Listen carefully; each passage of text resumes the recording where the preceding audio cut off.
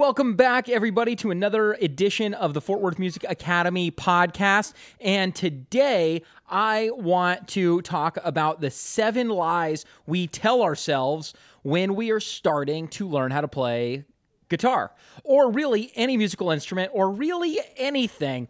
And the reason why this is so fresh in my mind is because I recently started drawing again, like making a practiced habit of it. So every day for 30 to 60 minutes, usually 30 minutes if I'm being honest, but pretty consistently I'm drawing every day. I really like comic books, and I read and buy a lot of comic books, and I realized that I am saying to myself all the same things that beginner adult guitar students say to themselves when they first come to us at Fort Worth Music Academy to learn how to play. And over the last 12, 13 years, however many years it's been that I've been teaching, I just celebrated my 22nd anniversary of playing the guitar, and I've been teaching for about 13 years, I think. And over that period of time, I found the reason why I'm talking about adult guitarists is because I don't work with anybody of any other kind of instrument. Now, with kids, we will work with different instruments. We'll work with piano and voice, and we'll actually work with adults on those things. But me personally, guitar is what I know the most. And then with kids, drums, piano, but they have a very different set of challenges than adults do. All right, so I'm rambling. Let's dive right in and start with lie number 1. And the first lie we tell ourselves is that, hey, maybe I am just not talented. Maybe I don't have a natural gift for this. And fortunately, that's not something I tell myself with drawing, or something I have told myself with guitar, because I never really believed in natural talent, or I guess I just enjoyed these things enough that I didn't really care if I was naturally talented. The reality is pretty much nobody is naturally talented at any of these things. They become naturals at the skill they develop over time. So like for instance, with drawing, which was my first love, I just liked it. And so I did it a lot, and I started to get good at it. So I guess I believed I was naturally talented at it, but the reality is I wasn't. Same thing with guitar. I started playing, and people will tell me, they'll be like, wow, Eric, you play like a natural. And I'm like, well, yeah, it does come naturally to me. But that came after years of suffering and toil and not being very good. And I've seen it over and over again in students. The ones who stick with it consistently over many years. I've got students I've been working with I saw 2 students today. One who has been a student with our school for over 4 years, and another who I've been working with personally for 4.5 years.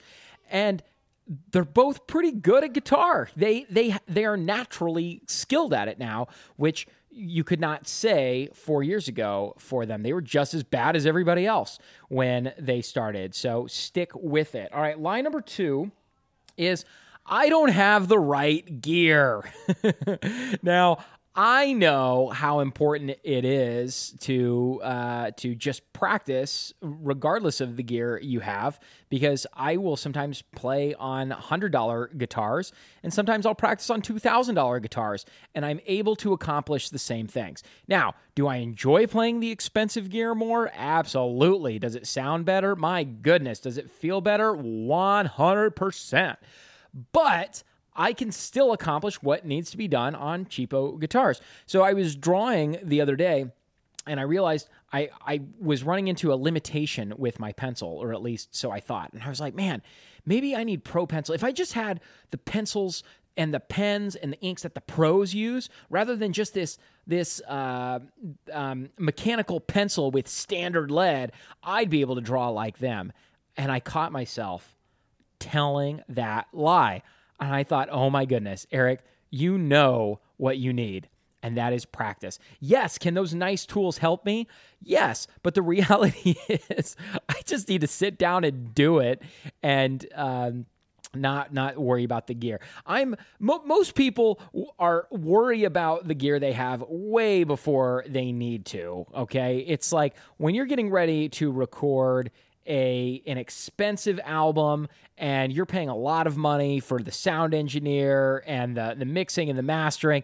Okay, we should pay attention to how that mix is going to sound. But when you're starting out learning how to play, it really doesn't matter so long as the action is not too high, which means the height of the strings on the guitar, and you can get a good sound. On piano, it's important that the keys are weighted, that you have a full-size keyboard. It's 88 keys. So there are little things like that. But beyond that, I mean, you can find that in really inexpensive gear. Okay, so line number 3. I'm doing everything right, but I'm not getting results. Meaning, you think you're practicing correctly, you think you're working on the right things, but the reality is, most of the time, I catch students not practicing correctly. And here's how I know. They will say, I practiced a lot this week. And I'll say, great, show me how you are practicing. And I will just observe them. And that was a great tip that came to me from a former mentor of mine who said, make the students practice in front of you and see how they're practicing so you can see just how inefficient their practicing is. Most of the time, students are practicing, number one, too fast, and number two, they are not doing enough repetitions, okay? So you actually probably are not practicing correctly. So be sure and have an expert, whether it's me or someone on my team or somebody else you find on the internet or somebody from a music school or a friend who plays really well. Have them watch you and see if you are actually doing it right, because there's a good chance. If you're not getting results, there's a good chance that you're not practicing correctly. However, this leads into line number 4, which is I should be better than I am right now. A lot of times we get ahead of ourselves and we overestimate what we can achieve in a short amount of time. I have watched myself sometimes for months not feel like I'm making progress. And in fact, if I'm being honest, I'm at a point in my playing where progress and results are minimal at best. And now it's just more about enjoying the process for me and working on my creativity. How creative can I get with my playing? From a technique perspective, yes, there's more work to be done, but the amount of work it takes to achieve so little results at this point means I should not be expecting to see big changes in my playing very often. It's going to be little changes over many years. Now, in the first couple of years, you're going to be seeing big changes right away if you're practicing enough and you're practicing correctly. But make sure you don't go into it with the attitude of, how long is this going to take? Or, when am I going to be done having to practice? You have to enjoy the process or you will fail. You will fail with that mindset. I've seen it over and over again. The students who ask, how long is this going to take? They're so focused on the end goal that they're not able to enjoy the process and they get frustrated because they're not there yet. And I've seen that with myself in my business, I think my business should be further along than it is. I think we should have more students than we are. I think my music career should be I should have more fans. There should be more people listening to my music by this point. And the reality is you have to enjoy the process. If I'm not enjoying the process of what I'm doing day in and day out, I'm never going to get anywhere. Don't be so focused on your end goal that you don't enjoy what you're doing right now. Okay, so line number 5 is I'm practicing enough. I made this mistake several years ago where I was only practicing about 30 to 60 minutes a day. And listen, when you've been playing guitar for 20 years, 30 to 60 minutes a day isn't going to get you very far. My guitar teacher said, look, if you can do like 3 hours of practice a day, you're going to notice the biggest difference. An hour a day is just really to maintain with the level that you're already at. There's a certain aspect of it you don't ever lose. It's like riding a bike, but your skills do. Those of you who have practiced for day in and day out for years and then stopped for a couple months, it takes a little time to kind of get that back. But it's kind of like weightlifting. If you get out of shape and your muscles get weak again, that muscle memory is still there, and it comes back faster, way faster than it did the first time that you initially did it. But you do get out of shape. So an hour of practice a day for me at this point is really just to stay in shape. It's really in that second and third hour that I start experiencing results. So I realized I just wasn't practicing enough for what it was I wanted to achieve. I wanted to be able to pick really fast, and I didn't start seeing results until I started just doing it like 2 to 3 hours a day. So again, fortunately for most people, their goals are not to reach really insane levels of speed. But, if you're practicing 5-10 minutes a day, and even if you're doing it effectively, well, do 30 minutes a day, do 45 minutes a day. If you can do an hour a day, I would say for most people, an hour a day is the absolute most that you need. It depends on what your goals are. But if you hit it for an hour a day, tons of repetition, and you make sure you're practicing correctly, I think you're going to be pleased with the results. Okay, line number 6 is I need more stuff to practice. I need more exercises. I need more books. I need more videos. Oh my goodness. Really, the reality is we need to just focus on the fundamentals. What do they say in like Taekwondo, or the famous salesman Chet Holmes said something that they used to do in karate or jiu-jitsu or whatever it was he studied, that it's not about doing 14,000 things 20 times. It's about doing 20 things 14,000 times. Something like that, right? So make sure you're practicing good rhythm. Make sure you are practicing single note lines. Make sure you're practicing finger picking. Make sure you're practicing creativity and songwriting.